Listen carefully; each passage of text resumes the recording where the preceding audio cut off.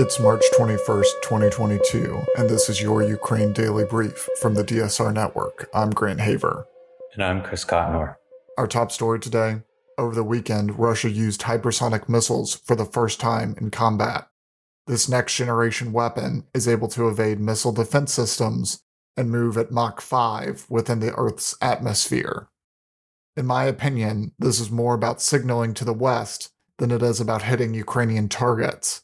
Russia has already been shelling Ukrainian cities with dumb weapons, which have been catastrophically effective. So they don't need to use their expensive weapons unless they're trying to send a message to the West. Because of their speed and evasive capabilities, these missiles pose a real threat to the entire Western alliance. So it'll be interesting to see if this impacts the West response or their unity. Peace talks are continuing between Russia and Ukraine via video link. There seem to be at least two major sticking points. The first is what security guarantees are necessary for Ukraine to give up their constitutionally established goal of joining NATO. The second is what to be done about Crimea and the Donbas. In an interview with CNN over the weekend, Ukrainian President Volodymyr Zelensky said that he is ready to negotiate with Russian President Vladimir Putin, but that there are compromises around territory integrity that cannot be made. The Russian Ministry of Defense gave an ultimatum to the people of Mariupol, the southern Ukrainian town that's been under bombardment for the last 2 weeks, to surrender by 10 p.m. Eastern Time yesterday, otherwise the violence would intensify.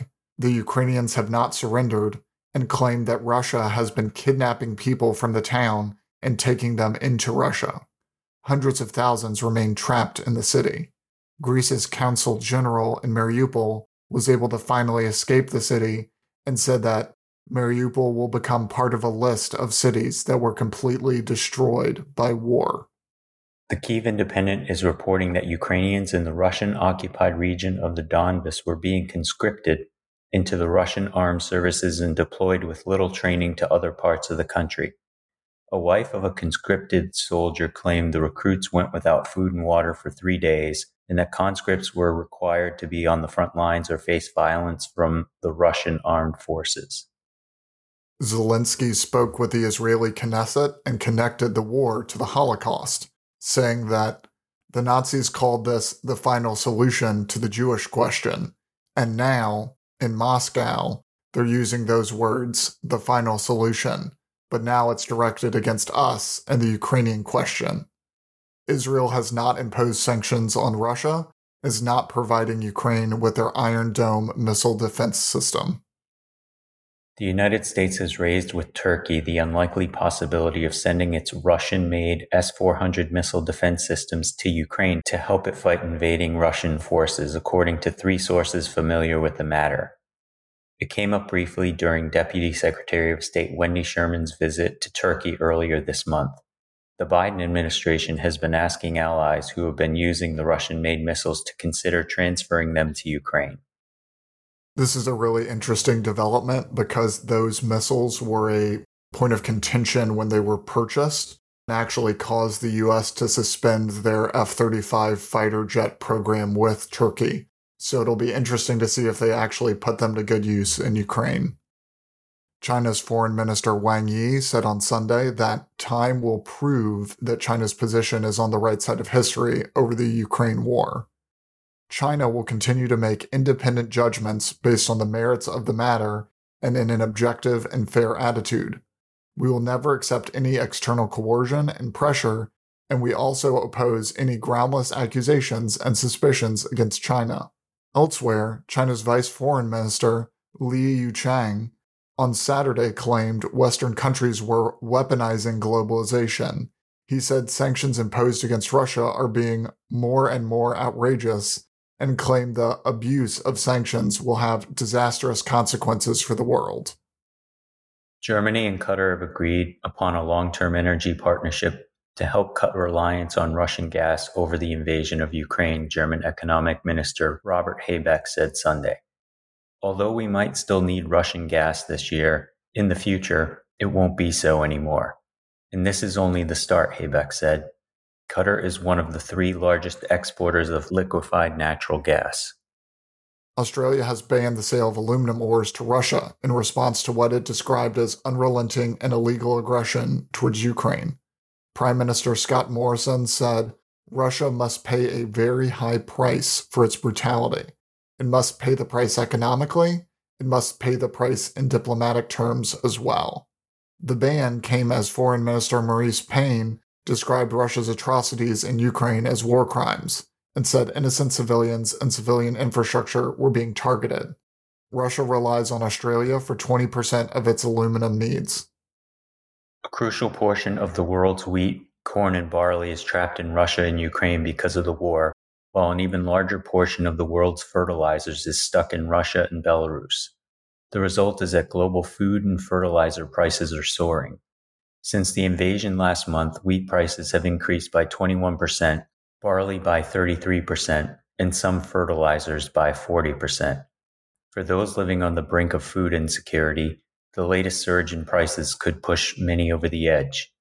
After remaining mostly flat for 5 years, hunger rose by about 18% during the pandemic to between 720 million and 811 million people.